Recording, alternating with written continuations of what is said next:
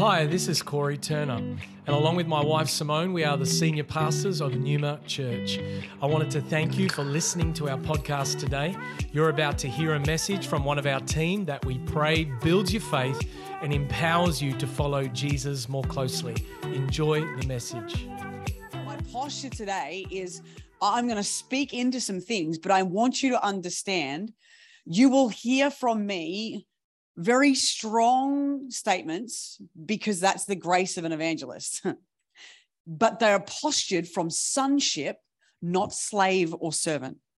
Galatians 4, chapter 4, verse 4 and 7 says that we have been adopted as sons and daughters into his kingdom, and we're an heir with him.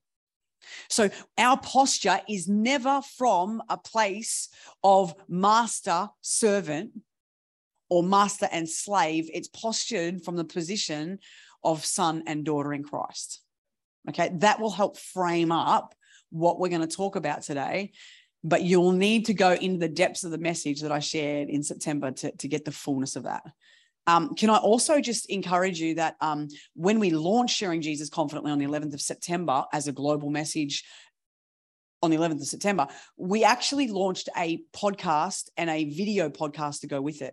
Now, I don't know if you've seen it or heard of it, but can I just encourage you, jump on YouTube, jump on Spotify, whatever it is your listening platform, and check out the podcast. Because everything I'm sharing, I cannot download to you in one message the fullness of what God actually wants to do in this space for you as a church.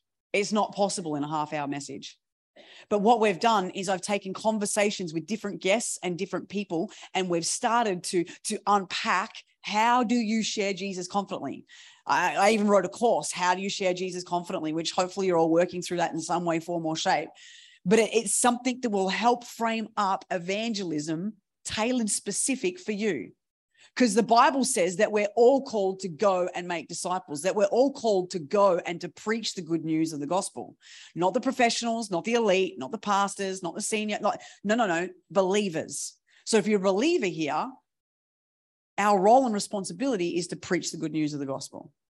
Okay, so that is kind of a framing up. Okay, so for those who don't know me, I am very passionate about the kingdom of God. I'm very passionate about seeing people meet Jesus. For me, I had a life-changing experience at the age of 5, changed my life. I encountered Jesus for myself and realized that there was an absolute burden in his heart for people to know him. And that particular experience changed my life to the point where I am today, and I'm doing what I'm doing today because of that moment then, because he revealed himself to me. And he revealed himself to me in such a way that he was my savior, but he was also hungry to seek and to save the lost. And that became very real to me. And so that led me to where I am today. And I want to come at this passage today around the idea of how to turn your world upside down. Because that's literally what happened to me at the age of 5, is that Jesus interrupted my sleep through a dream. I encountered him, realized that everybody needed to know him, and it turned my whole world upside down. And from that point, you could not shut me up from preaching the good news of the gospel to people. Now, hear me, 5 years of age, I didn't know that Jesus came, lived, died, and rose again. I didn't know there was such thing as a baptism of the Holy Spirit. I didn't know the theology of Genesis, through to Revelations. I didn't know any of that. All I knew is that Jesus was real. He loved mankind, and we needed to know him. And that's all I shared. I literally walked around and was like, do you know Jesus? Do you know Jesus? You need to know him. He loves you. He wants you to know him. Do you know Jesus? You need to know him. And literally this became my mandate at the age of 5. When I was 16, I read a book, and it had a statement in there from a man named John Hyde. And he wrote this statement, and it's been used by many revivalists since, but it was this statement. It was, give me souls or I die. Give me souls or I die. And then I heard it through a Smith Wigglesworth book, and I was like, oh my gosh, this is my prayer.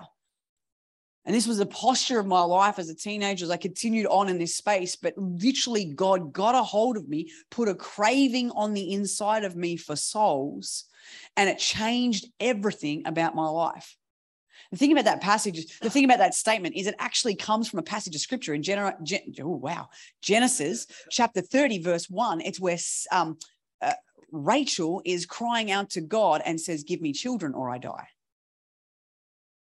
And literally, I'm telling you now that this, for me, it is not a job. This, for me, is, it's not an obligation. It's nothing purely than I have an urgency in my spirit about the fact that people need to know Jesus. And I believe that God wants that to be everybody's urgency. I will share with you, for those who were listening to the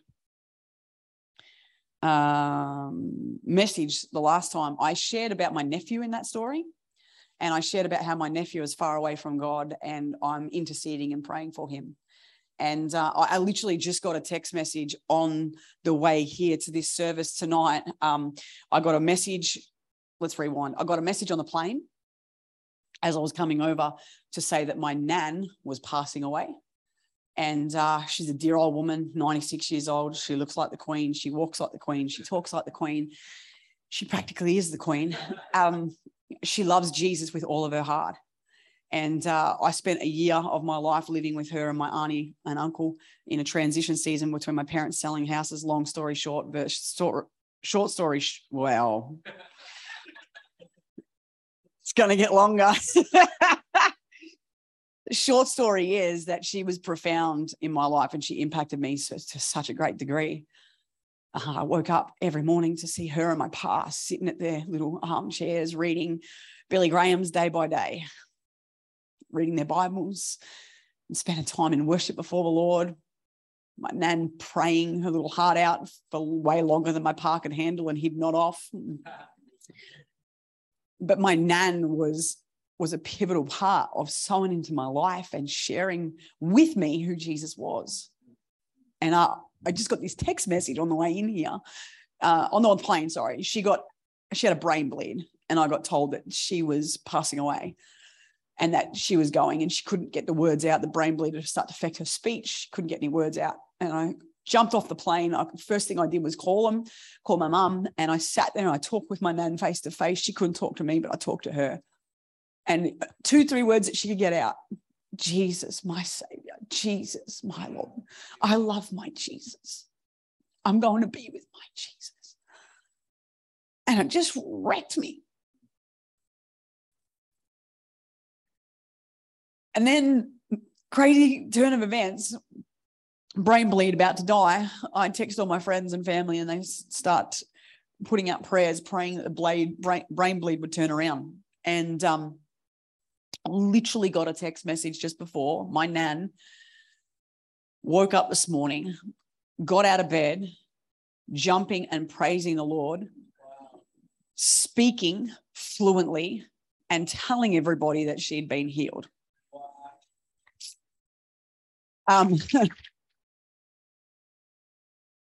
Doctors are like, yeah, look, we know this happens, you know, they go down and then they come back up and then they go down for the almighty down. But literally told that she was going to die the night before. And I'm hoping that when I get back to Melbourne tomorrow morning that literally I'll be able to go and see her. Because if this is her sayonara, what a sayonara out. She got her speech back. The only thing she wanted to do was to proclaim Jesus. Wow. To the nurses, to the staff, to everybody. And then my mum blew it up with me before and she's like, and you won't believe it. Your sister and Josiah, your nephew, went to see him to say goodbye to Nan. And Nan's in there just like going at it. Mate, my 97-year-old Nan, it's about this high now, and she's like going at my nephew and giving him the gospel message and telling him that he needs to give his life to Jesus. He needs to get right. And she went after it. That kid is like far away from Jesus right now, except for an encounter an hour ago, where literally he has chosen, it must have been yesterday that it happened, because literally he chose not to go out. Something is so shifted in him, he chose not to go out on a Saturday night with his mates and go and do what the usual thing was for him to do. And it just wrecked me. And I was like, God, let me be my dying day. That the only thing that comes out of my mouth at the end of my time here on earth is, do you know Jesus? You need to know him. And that's literally what my Nana is doing right now. And it literally, these things turn your life upside down when you actually get a full revelation of not just Jesus as Savior, but Jesus as Lord and Savior. And you posture yourself as a servant, because we serve him, but not from a posture of a slave. We serve him as a posture as a son or a daughter. And Paul says, I make myself a servant. He understood sonship, but he made himself a servant. And if I could live out my dying day serving the Lord Jesus and bringing glory to his name and seeing other people come to know him, that's all that matters. This life is but a blip. There is nothing else left. And simply, I want my life not only turned upside down by him and who he is and his goodness towards me, but I want to turn the lives of those around me upside down. So I say all of that to bring you to this point. We're going to go to Acts chapter 17, where we look at the lives of a whole community that gets turned upside down. And some might say right side up. We are living in a world that desperately needs to be turned right side up, upside down. And I believe that this passage today is going to liberate a few of you. And I believe that it's going to help you understand your part to play in sharing this good news of the gospel. Cool? All right, 17 verse 1. Let's do this. It says, now when they had passed through Amphipolis and Apollonia, you have to forgive my translation, not really good with the English, but simply this is Paul and Silas who are on mission. And they came to Thessalonica, and there was a synagogue there of Jews, and Paul went in as was the custom. Can I just say this? Custom. The word custom here means habit. They were in the habit of going to church. Can I just say this for every parent out there? If you want a generation to love and serve the Lord the rest of their days, don't let church be optional. If you treat church as optional, your kids will treat church and God like he's completely irrelevant. Make the custom and the habit to be in church. He was there for 3 Sabbath days, and he reasoned with them from the scriptures, explaining and proving that it was necessary for the Christ to suffer and to rise from the dead, and saying, this Jesus who I am proclaimed to you is the Christ. And some of them were persuaded and joined Paul and Silas, and did a great many of the devout Greeks, and not a few of the leading women. Basically, confusing sentence, but means lots of people and people of influence. But the Jews were jealous, and taking some men of the rabble, they formed a mob. You know, you've done your job when you're preaching the gospel and there's a mob at you. They set the city in an uproar, and they attacked the house of Jason. Everyone say Jason. And seeking to bring them out into the crowd. And when they could not find them, they dragged Jason and some of the brothers before the city authorities, shouting, these men who have turned the world upside down have come here also. And Jason has received them. And they are all acting against the decrees of Caesar, saying that there is another king, King Jesus. And the people in the city authorities were disturbed when they heard these things. And when they had taken money as security from Jason and the rest, they let them go. Short story of that part is that basically they got to Jason's place expecting to find Paul and Silas. They didn't find them, so they took them. Then they couldn't keep them, so they took their money and their security. And basically then released them and just said, don't cause a ruckus. You know, the beautiful thing about this passage of scripture is that there were 2 people walking together that joined together with others, Jason and a few brothers. So I'm going to guess that there's maybe 10, maybe 12 people together in this situation as an approximation. And they're doing the will of the Father in bringing the gospel to the town of Thessalonica. Now, I paint this as a very clear picture for you. We will come back to it later, but in 1 Thessalonians chapter 1, this is the church that Paul writes to and talks about. So this moment where they walked into a town and shared the gospel, some believed, some didn't, and some mocked, and some took them and wanted to lock them up. And it turned the whole city upside down. When we preach the gospel, some are going to love it, some are going to hate it, some are going to be like, yeah, that's your thing. What's important is the delivery of the gospel. Conviction is not up to you and I, it's up to the Holy Spirit. But the delivery of the gospel is the responsibility of you and I as believers. Now, they walk into Thessalonica and start preaching this good news, and everything gets turned upside down. And I started to ask God, how do we turn our world upside down when we live in an upside down world? And he said, it's up to the people of God to turn it right side up. And I sat back and I thought, okay, show me how.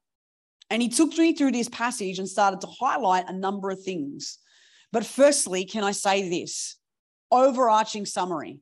In order for Christians to turn a world upside down, to preach the gospel, for people to be saved and communities to be transformed as a part of the gospel being preached, it will require believers to actually engage. Believers have to proclaim the gospel. That's the whole thing.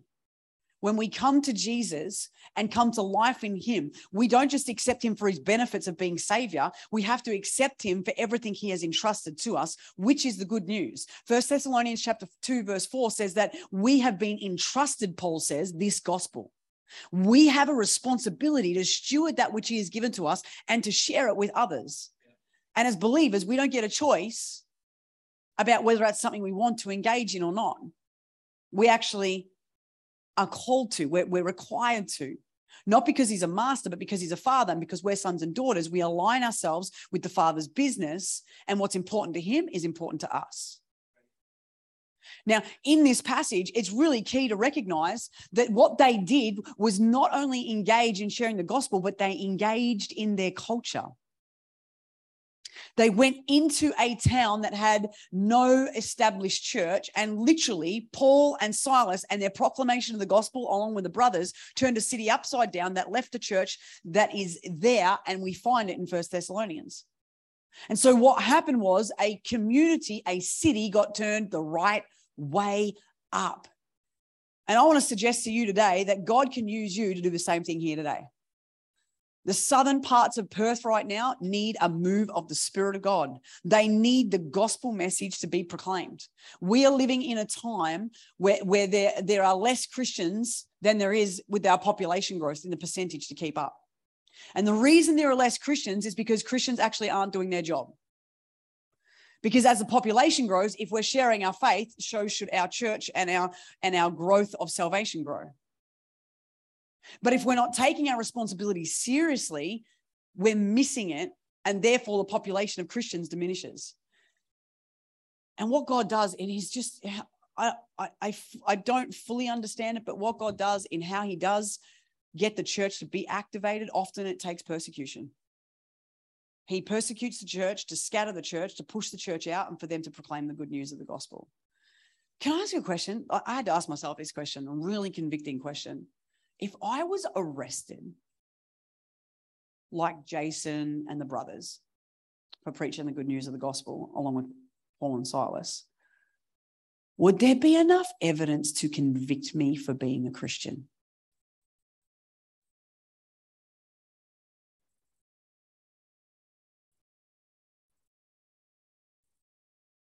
What defines you as being a believer and a follower of Jesus? Would there be enough evidence to convict us of these things? I'm confronted by that because I, like you, drove past about probably 200 cars to get here today. And there's a whole bunch of unbelievers driving past me straight off the cliff to hell. I, like you, went to a cafe today and had some food and had some lunch, maybe you went to a cafe, maybe you hung out at home. But there are people we pass today that don't know Jesus. And that weight that we're to feel is not the burden of obligation, but it's the burden for souls that Jesus actually wants his church to be about the business of making disciples. And discipleship is not something that happens post-Christ. Discipleship happens pre-Christ to full maturity. When we're sharing our faith with people, we're simply bringing an awareness of who Jesus is or who God is. And if they have one awareness that there's a God who exists, they're one step closer. And if they're one step closer, they're closer to full maturity in Christ. And so we have this responsibility to make disciples. And when I see what Paul and Silas did, they traveled, and it was as they passed through. Where are you passing through? Where are you passing through? Because it was on their way that these things unfolded. I'm going to take you through 4 observations in this passage of scripture that I believe that we can apply to our lives as believers that actually bring us into a space where we engage our culture and we bring the good news. Verse 2 says this: Paul went in, as was his custom, in 3 days. He reasoned with them. Now, reasoned actually means to dialogue with somebody, to answer the questions that people are asking. Can I suggest to you today that conversations open up the hearts of unbelievers? Effective evangelism is more about relationship than it is about preaching. Effective evangelism is more about the relationship that you have the opportunity to have conversations than it is about preaching. The Bible says in 1 Peter chapter 3, verse 15, that we're to always be ready to give an answer for the hope that we have. If someone asked you today down the street, why Jesus, what would you say?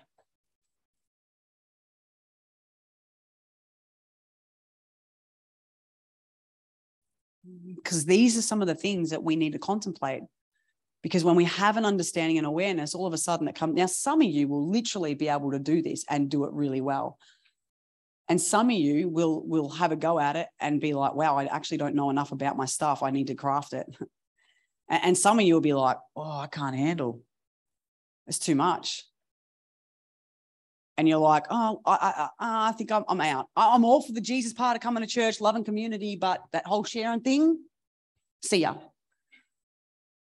Because I'm telling you this right now, sharing Jesus confidently is not about a personality.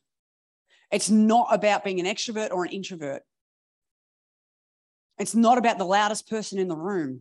Being a Christian and a believer and following Jesus and being a fisher of men is literally about the DNA of the Father being in you to bring out of you, out of people, what is required to usher in the good news of Jesus. Now, what they do with it is not up to you. You are not responsible for the outcome, but you are responsible to proclaim.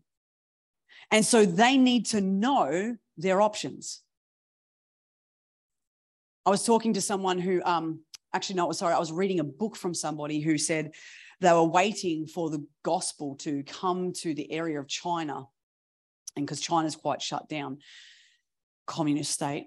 And they were waiting, and literally a father had just lost his father through death and through sickness and illness, and the gospel came. And literally he got radically saved, but he said, why didn't you come earlier? My father could have been saved.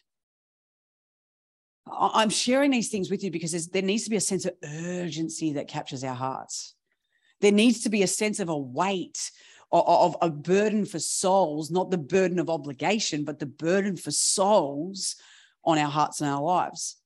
Because then when we're having conversations with people, we're literally engaging in culture and spaces in which God wants to bring intersections into our worlds and our lives and bring about change.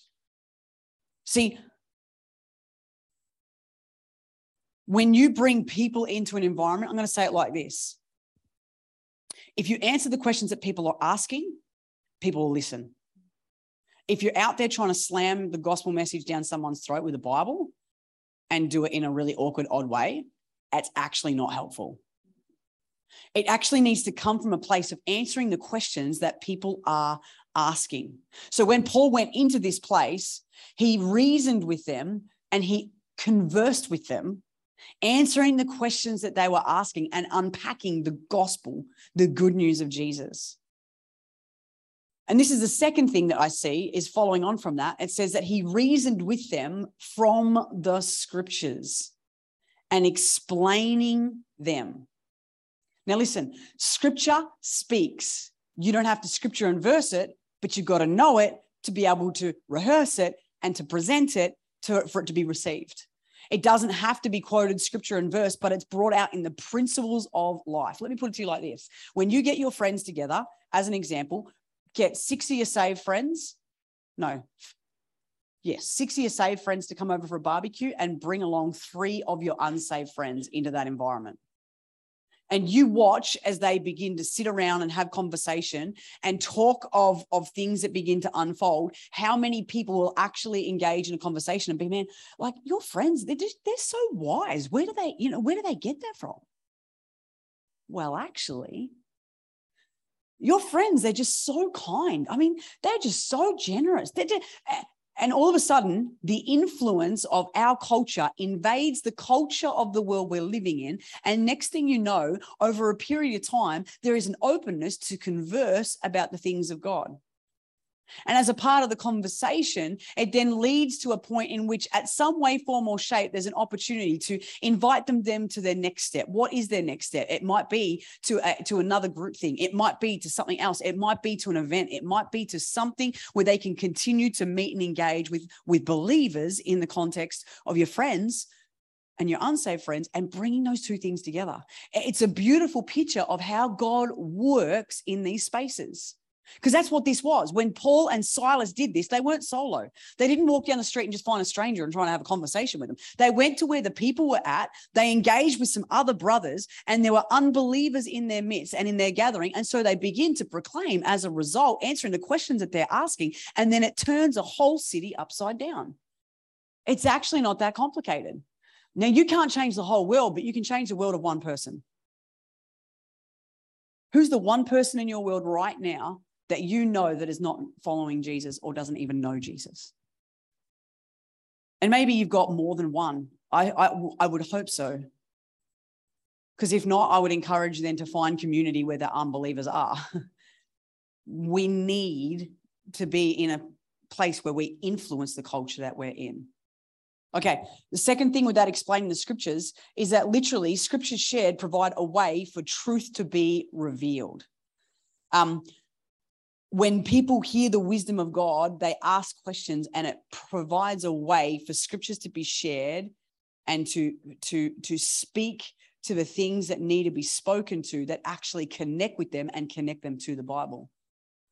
It's a part of a pre-discipleship process. Now, listen, it's our responsibility to get God's word to their ears. Only the Holy Spirit can get it from their head to their heart, or from their ears to their heart. But our responsibility is that we would gather together with people, we'd converse, we'd explain some of the scriptures, we'd start to have the conversations. And as a result, we would start to see an influence of culture. Now, the third thing is this. In verse 3, it says, explaining and proving that it was necessary for Christ to suffer and to rise from the dead, and saying, this is the Jesus I proclaim to you, the Christ. And some of them were persuaded and joined Paul and Silas, as did many of the great devout Greeks, and not a few of the leading women. See, Paul's life proved that Jesus' power worked and was at work. So when Paul starts to begin to have conversation with people, he begins to explain a few things to people. Then it comes back to this place where Paul says, my life has changed because of my encounter on the road to Emmaus. So your story intersects with their world. And we get to present our lives as proof or evidence thereof the good news of Jesus. And the Bible says that literally to be a witness is to bring evidence of what you've seen and what you've heard. The Bible says that he will give you power to become a witness. And this power is available to you and I to be able to be carriers of this in our conversations. I love it how Paul, he is always very, very focused on the fact that it's not about wise and persuasive words, but it was about a demonstration of the Spirit's power. 1 Corinthians chapter 2, verses 1 through 5 talks about this, where he says, I did not come to you with high, lofty speeches. I did not come to you with wise and persuasive words, but I came to you with a demonstration of power. And this is the power that God wants to unlock in your life. It's not just about what you say. It's about the testimony of God's work in your life, the power of God's work in your life, the transformation that's happened to you. And see, the thing is, you don't have to be worried about when they ask you for evidence. You ever had someone be like, prove it, prove it. I had a teacher pull me up in class, literally, year 9, in a class, a history class, and the teacher pulled me up and asked me a whole bunch of questions about my faith. And in that moment, you've all been there, and you're like, oh, no. And I did my best to answer them to the best of my ability. And some of them I had come back to him and said, I actually don't know the answer to that, but I'm going to go and find the answer to that because I want to prove you wrong because you're an atheist. I'm going to get you. But I literally was like, I'll come back to you. I'll come back to you. I went back to him and had the conversation with him around those answers that I found, and it was pivotal in changing my whole faith. Let me help you understand this, because I was no longer just a believer because of an experience, but I was a believer because I started to understand the things of the word of God and scripture. And when there was questions answered, I had to go find an answer. When questions were asked, I had to go find an answer. And as a result, it changed my faith. Not in a negative way, in a positive way, because I was more equipped to be able to answer the questions that people were asking.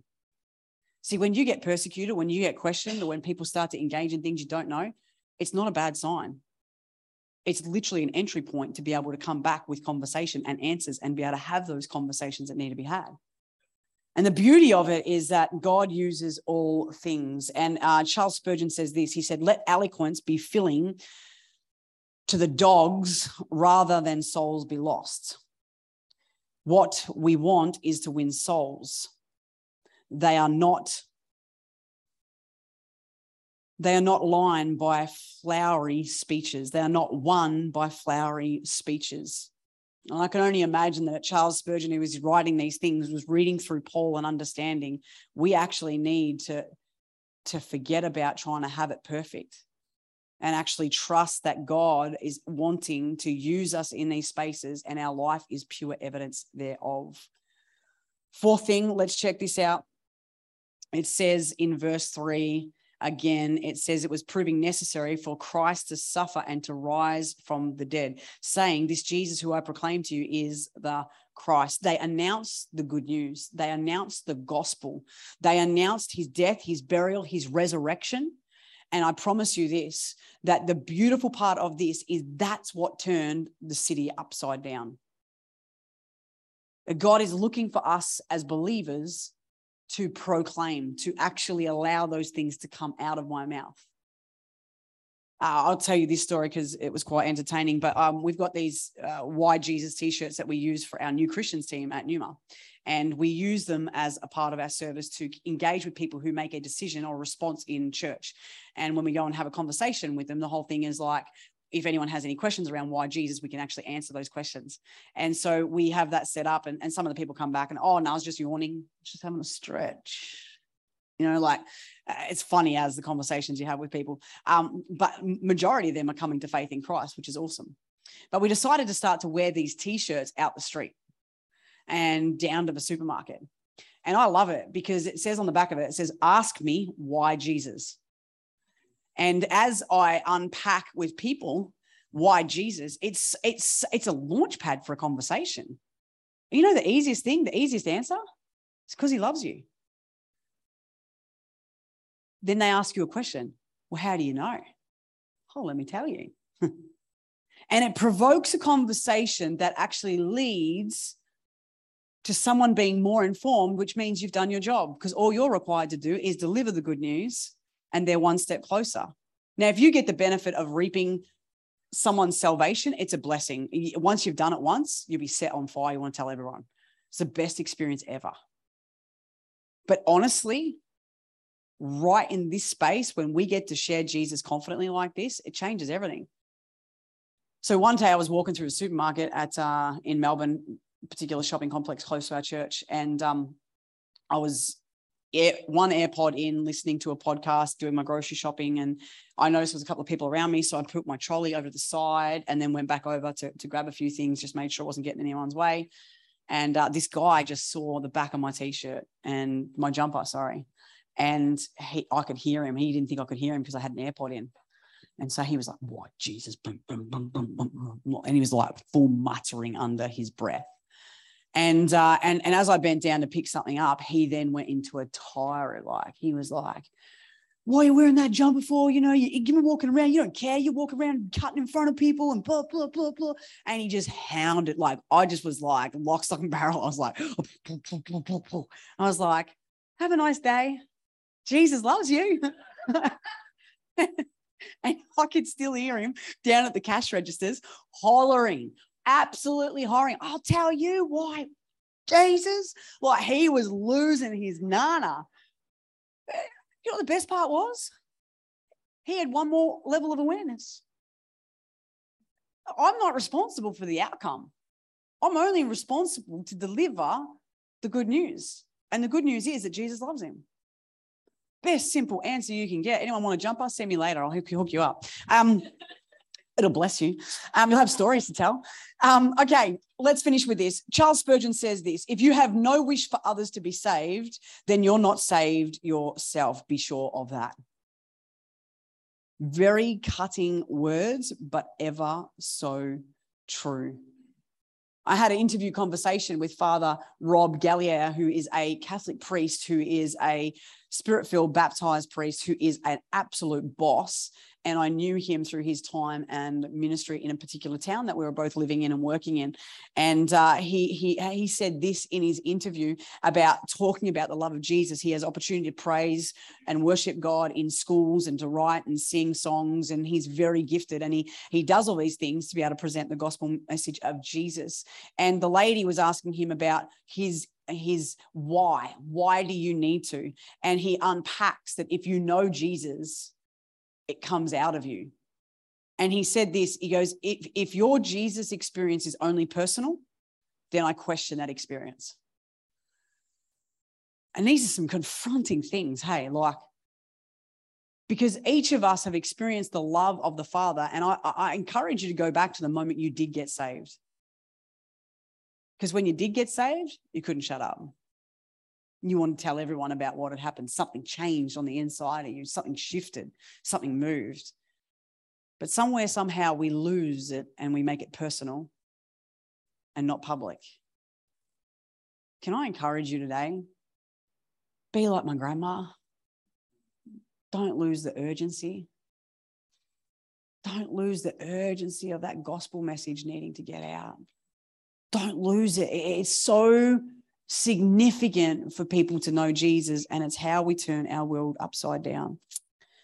John Stott says this: to evangelize does not mean to win converts, but to simply to announce the good news irrespective of the results. The good news is this: the wages of sin is death, but the gift of God is eternal life. We've all sinned, we've all fallen short, but he is the gift that keeps giving. And when he can keep giving that to me, I have to share that with others. Let me break it down to you with this as a final point. 1 Thessalonians chapter 1, verses 2 through to 10 tell the story of the Thessalonian church. I'm going to turn to it. You're going to see it on the screens. It says this: we give thanks, this is Paul, we give thanks to God always for all of you consistently, mentioning you in our prayers, remembering you before our God and Father, the work of your faith, the labor of your love, the steadfast of your hope in the Lord Jesus. For we know, brothers, that loved by God, that he has chosen you, because our gospel came to you not only in word, not only in word, the spoken word, but also in power in the Holy Spirit. And with full conviction of the Holy Spirit, you know what kind of men we proved to be among you for your sake. And you became imitators of us and the Lord. For you received the word in much affliction and with joy. The affliction was being persecuted. The affliction was being hunted down. But they received it with great joy of the Holy Spirit, so that you became an example to all believers in Macedonia and Achaia. It went beyond Thessalonica. it went to other towns and other cities. They followed the example of Paul and Silas. They imitated them. They became an example to all in the way that they lived out their faith. And then check this out. It says in verse 8, for not only has the word of the Lord sounded forth from you in Macedonia and Achaia, but your faith in God has gone forth everywhere, so that we need not to say anything. Did you just catch that?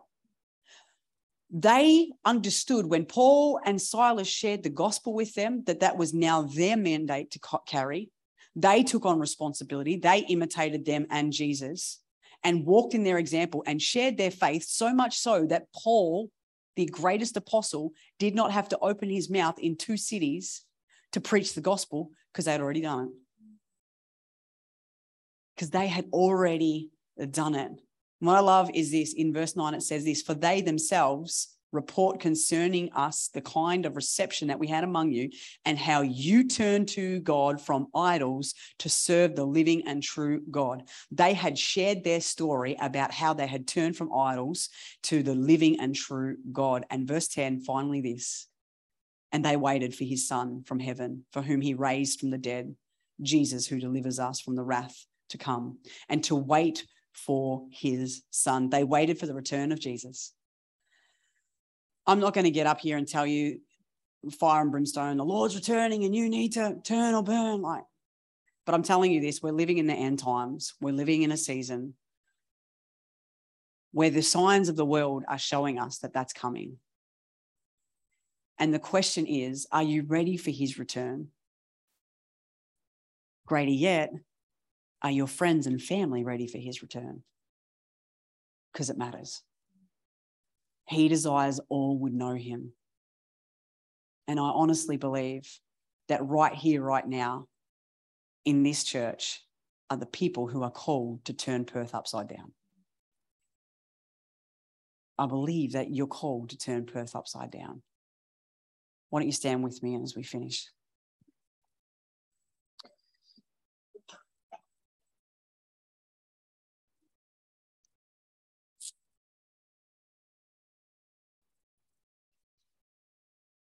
God, I thank you for your word. I thank you, Lord, for poking and provoking us today in such a manner that we're uncomfortable. Lord, I pray that would shift us to a place where we'd realize the responsibility that we have to share this good news, and that we would take it and run with it, just like the Thessalonican church did after Paul and Silas came. I pray, Holy Spirit, that there are believers in here that would let that word so penetrate their heart, and that they would not put it to the back burner and be like, let's get on with the other stuff, so it's me for and no more, and let me have my holy huddle. But Lord, that it would be focused on bringing others in to experience the goodness and grace and the mercy of a holy, holy God. God, I thank you right now, even in this moment, your presence is so tangible and so thick here. And that, God, there are people here today in this space and place, God, who desire to see friends and family saved, to see the community turned upside down. I thank you for a church that exists not simply to be for itself, but to be on advancement for the kingdom of God and for the purposes of God. I thank you for a church that says as a value that discipleship is not optional. I thank you, God, for a church that says love gives generously. So therefore I will love people with everything I have, and I will serve and love God, and I will bring them into a space where they can hear about him. I thank you, God, that we're in a church that God's word is our foundation. And so that every word that has been spoken today, as it penetrates our heart, I pray, Holy Spirit, would you allow the word to sink deep into our hearts and bear much fruit. And God, I thank you right now. The place that we start is the place of prayer, Lord, where we say, God, if you can use me, then use me. Holy Spirit, if you can turn a world upside down, could you come and turn mine upside down? And God, I pray right now that there'd be people in this room that until their dying day would find opportunity to preach and proclaim the good news. That, Lord, there would be such a passion and urgency and a desire to tell people of your love. That God, it would be such a part of the DNA of who we are, because we are your children and we carry your DNA. We are sons of the Most High God. And God, I thank you that as a part of that, in having your DNA, that you have inbuilt in us a desire for these things. And Lord, for some of us, we had that when we first got saved. For some of us, we've lost it and it waned over time. But God, I'm praying right now, would you spark a revival of that which you started in us? Revive our first love for you. Revive our hearts. Revive us, oh God. That, Lord, the city may rejoice because believers are walking as believers and not fans, but followers. Thank you for joining us for this message today. We don't assume that every person listening has a personal relationship with Jesus Christ. And so today, we invite you to begin following Jesus as your Lord and Savior. The Bible teaches that every one of us has been created for a relationship with God.